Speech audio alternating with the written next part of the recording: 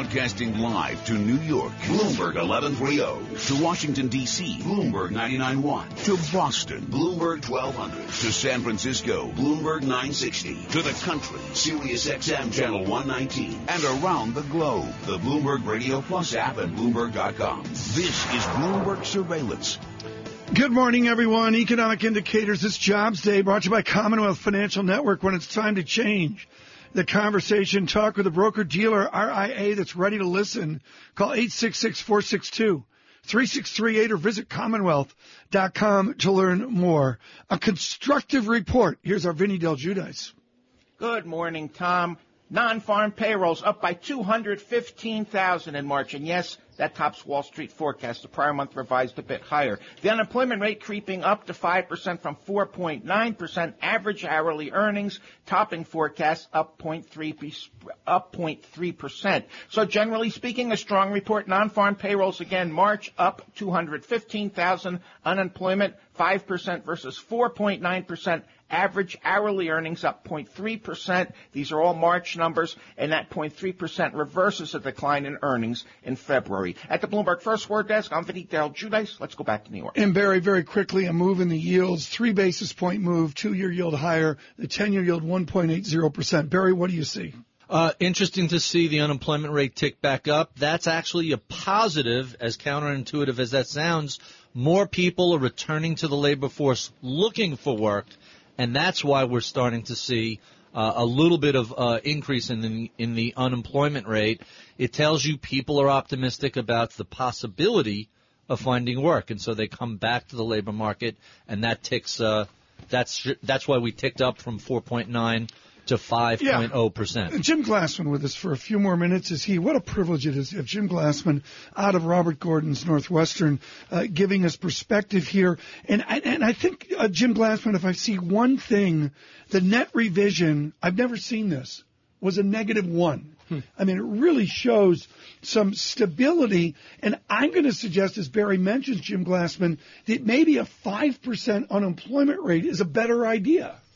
Yeah, and I've been thinking as long as the job market is steady and employment is growing and the unemployment rate's not coming down, that's fine, because what it means is we know there are jobs being created, and we know there's a lot of people who left the market a while ago. As the job market improves, they're going to be coming back in, so you shouldn't expect the unemployment rate to go down much. Job leavers explodes from 9.7% up to 10.5%, showing some of the optimism that Barry Ritholtz will walk out the door here in the coming hours. Yeah, that's right. And, we're seeing a reversal. Remember last month we had some weird declines in wages and hours worked. Now we're seeing some reversal of that. My guess is, we're really on the track that we were on before. This is a really steady report, and it's consistent with ADP and with jobless claims, which have not been doing anything really since the fall. Jim Glassman, thank you so much with J.P. Morgan. And right now, folks, on Bloomberg Radio and Bloomberg Television worldwide, we welcome all of you as we speak with Bill Gross of Janus Capital. Bill, the bond market moves, yields up, price down. We want to get you before you have to run back and salvage your portfolio. 1 month does not make a report, but this shows some of the resiliency that Chair Yellen, the ambiguity that Chair Yellen dealt with last week in her speech. Yeah, I think so. It's a good report. Wages did better than expected, and of course jobs are doing about the same at 200,000 plus, and so good numbers domestically. What strikes me, I guess, about the Fed, and if that's your question, is that the Fed's clearly countered easing moves by the ECB and the BOJ, whether intentional or not. As you point out, minute by minute, the dollar is weaker by 5% against both euro and the yen over the past month or so. And so the conundrum, as they say, is that they're data dependent. They focus on jobs, unemployment rates, wage growth. That's what we saw just for the moment. Yet it's global, as opposed to domestic conditions that have now grabbed Yellen's attention. And I don't blame the markets for being confused, but clearly markets are a little confused as to whether to be bullish about this report or look globally for other reports. The moving averages of non-farm payrolls, Bill Gross, conflate right down to 3-month 211, 6-month 246, 1 year right near the 6-month 234,000. By any standard, those are good numbers. Review with us again the reticence that Chair Yellen has to act, which you wrote about so strongly in your latest Janus report.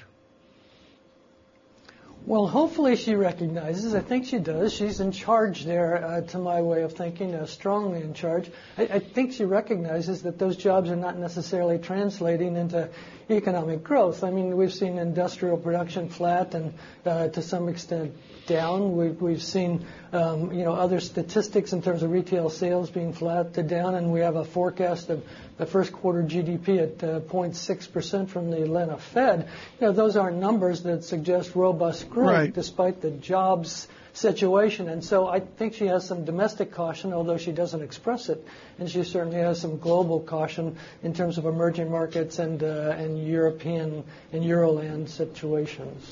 Bill, is this two Americas? I mean, when you wrote your report last week and what we see today and the challenges that Barry Ritholtz and I have seen over the last international week, to bring it back domestically, is this two Americas that Janet Yellen's trying to manage and to deal with? Well, certainly, and we know she's trying to do it all by herself, right, to the extent that the fiscal policy side has been absent for years now and probably will continue to be absent, and it's all on Janet Yellen's shoulder, and she's trying to some extent to balance that out. Now, in my view, she's doing it incorrectly to the extent that interest rates are low or even negative in some countries, as I pointed out in my investment outlook, and that has negative implications for job growth in financial institutions. We see cutbacks, day by day there because they can't generate the same profitability at low interest rates. And insurance companies, pension funds, even the household saver is affected by these low rates. So, it's not only two Americas, but it's two conceptual ideas in terms of what works and what doesn't work. And I think she's still stuck on the old model of low interest rates work. Let's reset right now for Bloomberg Radio and Bloomberg Television Worldwide. William Gross joining us from Janus Capital, as he always does. A good jobs report. Yields higher. Gross's portfolio lower over the last 10 minutes. 1.79% 10-year yield. A 2-year yield 0.75. April Fool's Bill. 0.75% on the 2-year yield. And futures -8. I want to bring in Barry Ritholtz with some perspective with Mr. Gross. Barry? So just very simply, is there anything in this report that should dissuade Chair Yellen from moving come June? Well, the dissenters, so to speak, and there's a few of them, Evans and Williams and Bullard, would point to wage growth as a potential down the road for a June move. And I think several of them have suggested that two moves in 2016, Barry, are what we should expect. Now, they changed their minds, and they are data dependent, and it's up to the global situation, I suppose. But, to my way of thinking, some of them at least realize that they've got to normalize interest rates or else. And to the extent that they have an opportunity in terms of higher wage growth, to the extent that they have an opportunity in terms of 200,000 plus jobs month after month, then, June looks like a likely month to do one of those two hikes. So we saw wages tick up modestly, 0.3%. This is the political year. This is a political silly season. And a lot of the angst that's out there may be attributed to the lack of wage growth. When, as an economy, are we going to start to see that pick up? Well, the Fed claims that we're starting to see that, and that we'll continue to see that as unemployment stays at 5 or moves lower than 5, over a period of time. That's the old Phillips curve, type of logic in which you tighten the unemployment rate and ultimately wages go up and inflation is produced. To my way of thinking, that's an outdated model. We know that because of the participation rate that sort of jimmied the entire equation. We know that U9 is, or U6 is probably at 9.9 to 10%, and that's a more realistic level to my way of thinking of the amount of unemployed.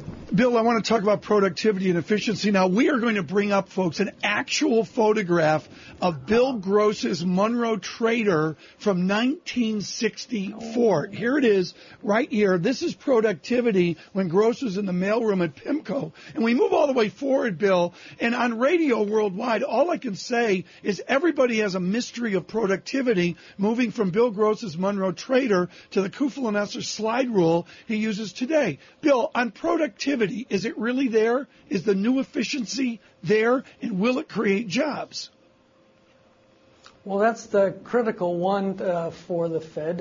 It's subjective to a certain extent, but the numbers, as you're beginning to point out, are dramatically down. 3.5% average on a 5-year basis only 5 years ago at the peak of the economy, and now at 0.5% average annually for the last 5 years. And so how can an economy grow at 0.5%? Let's come back with Bill Gross. We'll continue this discussion on America's productivity. Surveillance brought to you by Flushing Bank. Open a complete business checking $1,000 or more. Get a free 16-gig Wi-Fi tablet. Visit FlushingBank.com for details. Member FDIC. Equal housing lender.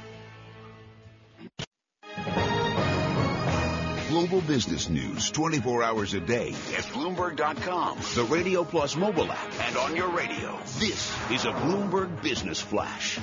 And I'm Karen Moscow. This update's brought to you by CBOE VIX Options and Futures. Volatility can be harnessed with CBOE VIX Options and Futures. See disclosures and learn more at cboe.com/powerful outcomes VIX.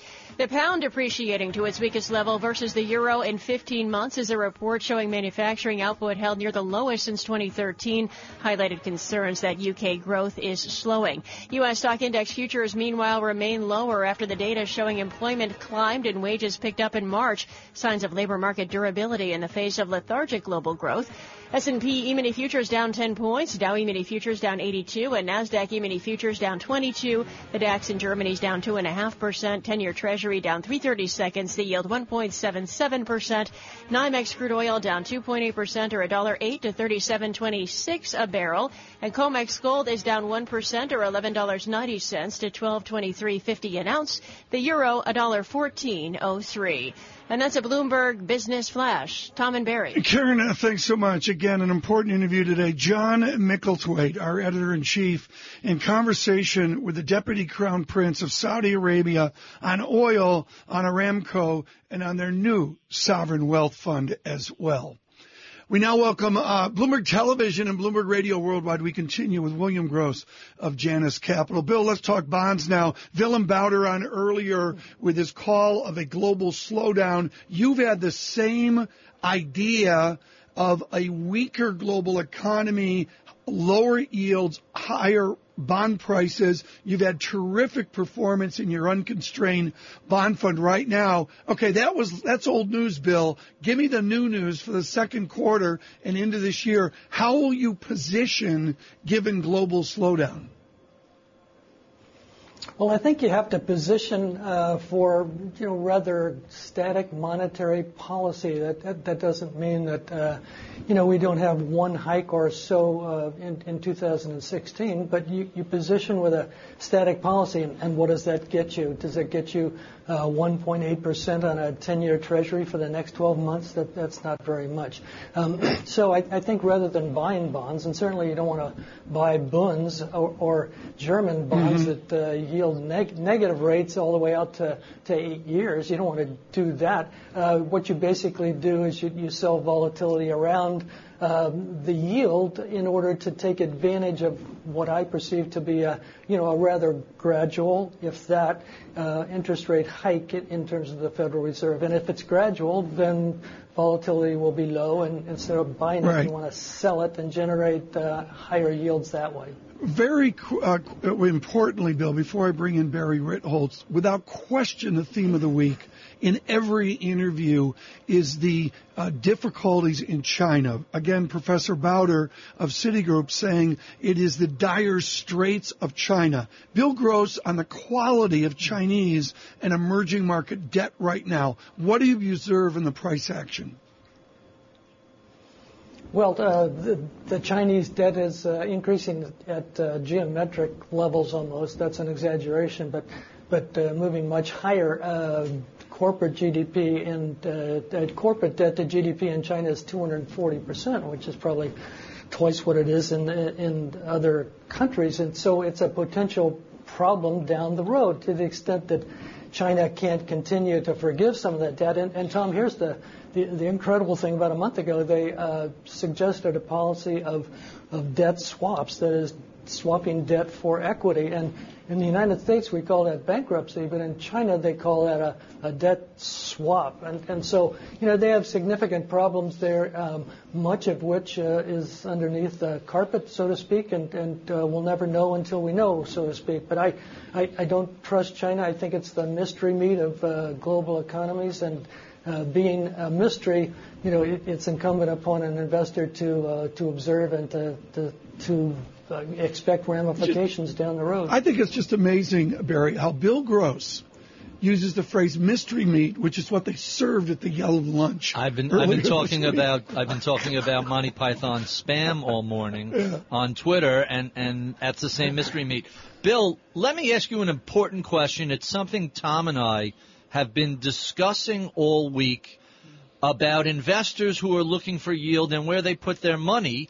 And a quote in the Bloomberg column about your great performance this quarter, finishing in the top 10% of unconstrained bond funds, you specifically said, quote, if we can't make money on pure bonds, let's make money on these other things. What are these other things? Well, the other things are incumbent to all financial markets. They're credit risk, volatility risk, which I mentioned a few minutes ago, liquidity risk, and to a certain extent currency.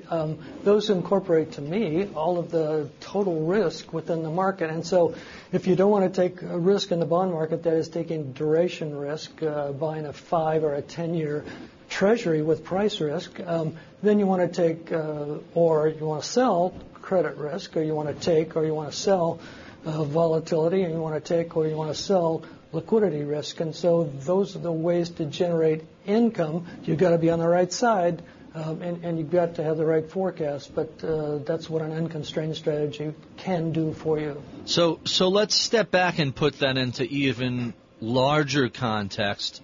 You said something recently which reminded me of a very similar quote from Howard Marks, and I've had both you and Howard on Masters in Business, where you each did a fabulous job. But the quote that you said that stayed with me, put together a succession over 16-month periods where you're in the top 75%, and over 5 to 15 years, when everything is said and done without any blow-ups, that puts you in the top 99th percentile. Explain how merely finishing in the top quartile ultimately puts you in the top 1%.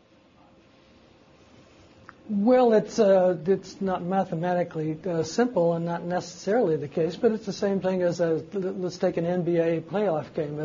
If the Golden State Warriors win each quarter by 4 points, and that's not a lot, then at the end of the game it's a near blowout at a 16-point victory. And so it's the same way in many aspects of investing. If you finish near the top over a shorter period of time and combine that in terms of quarters, then ultimately at the end of the game, you've got a blowout victory. Bill, years ago on this program, with your commitment to Bloomberg surveillance, you made clear there was a place for dividend and dividend growth. What's changed, and some of this is central bank induced, is we have dividends ever so popular and high multiple, big cap consumer stocks. Can you change now where you say a dividend is not a yield proxy and that there's risk in dividend stocks just because they've been priced to perfection? Well, you can in certain areas. Certainly not in terms of the large cap companies like a 3M or a Procter or a Coke. That those dividends have been consistent for years, but we've seen that in the energy patch, have we not? That dividends, whether they're in specialized vehicles or in oil production or in drilling companies, that those dividends are risk. And so that's at the margin. And as the economy slows down, if it slows down to the point where growth is threatening profits, then dividends ultimately are threatened too. So a dividend is not a perpetual thing that always goes up. Bill, in the time we've got left for you this morning, I've got to address what is front and center for all of global Wall Street, and that is the challenges of European banking and even indeed large cap, too big to fail, American banking as well. I think of Jenny Strasberg's article on Cryan of Deutsche Bank in the Wall Street Journal today. What is your to-do list for European banking so that they can creatively destruct to greater stability that helps all investors worldwide?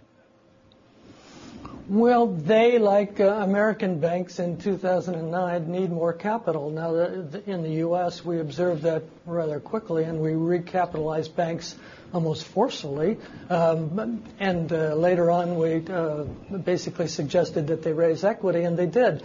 American banks are much better capitalized. European banks are slower on the get-go, so to speak. And, it's been incumbent upon the ECB to not buy bank bonds, but to buy corporate bonds and to let the follow-through into the bank market support those levels. But ultimately, banks need to raise equity. That's the simple solution in Dodd-Frank, and it's hundreds and hundreds of pages. It should address it in a simple paragraph. Bill, more equity capital. 40 seconds left. What would it need for you to be able to purchase, and I'll pick on Deutsche Bank debt, Deutsche Bank derivatives, Deutsche Bank equity? What do you need to see in a given major bank for you to become enthusiastic and a deep value investor?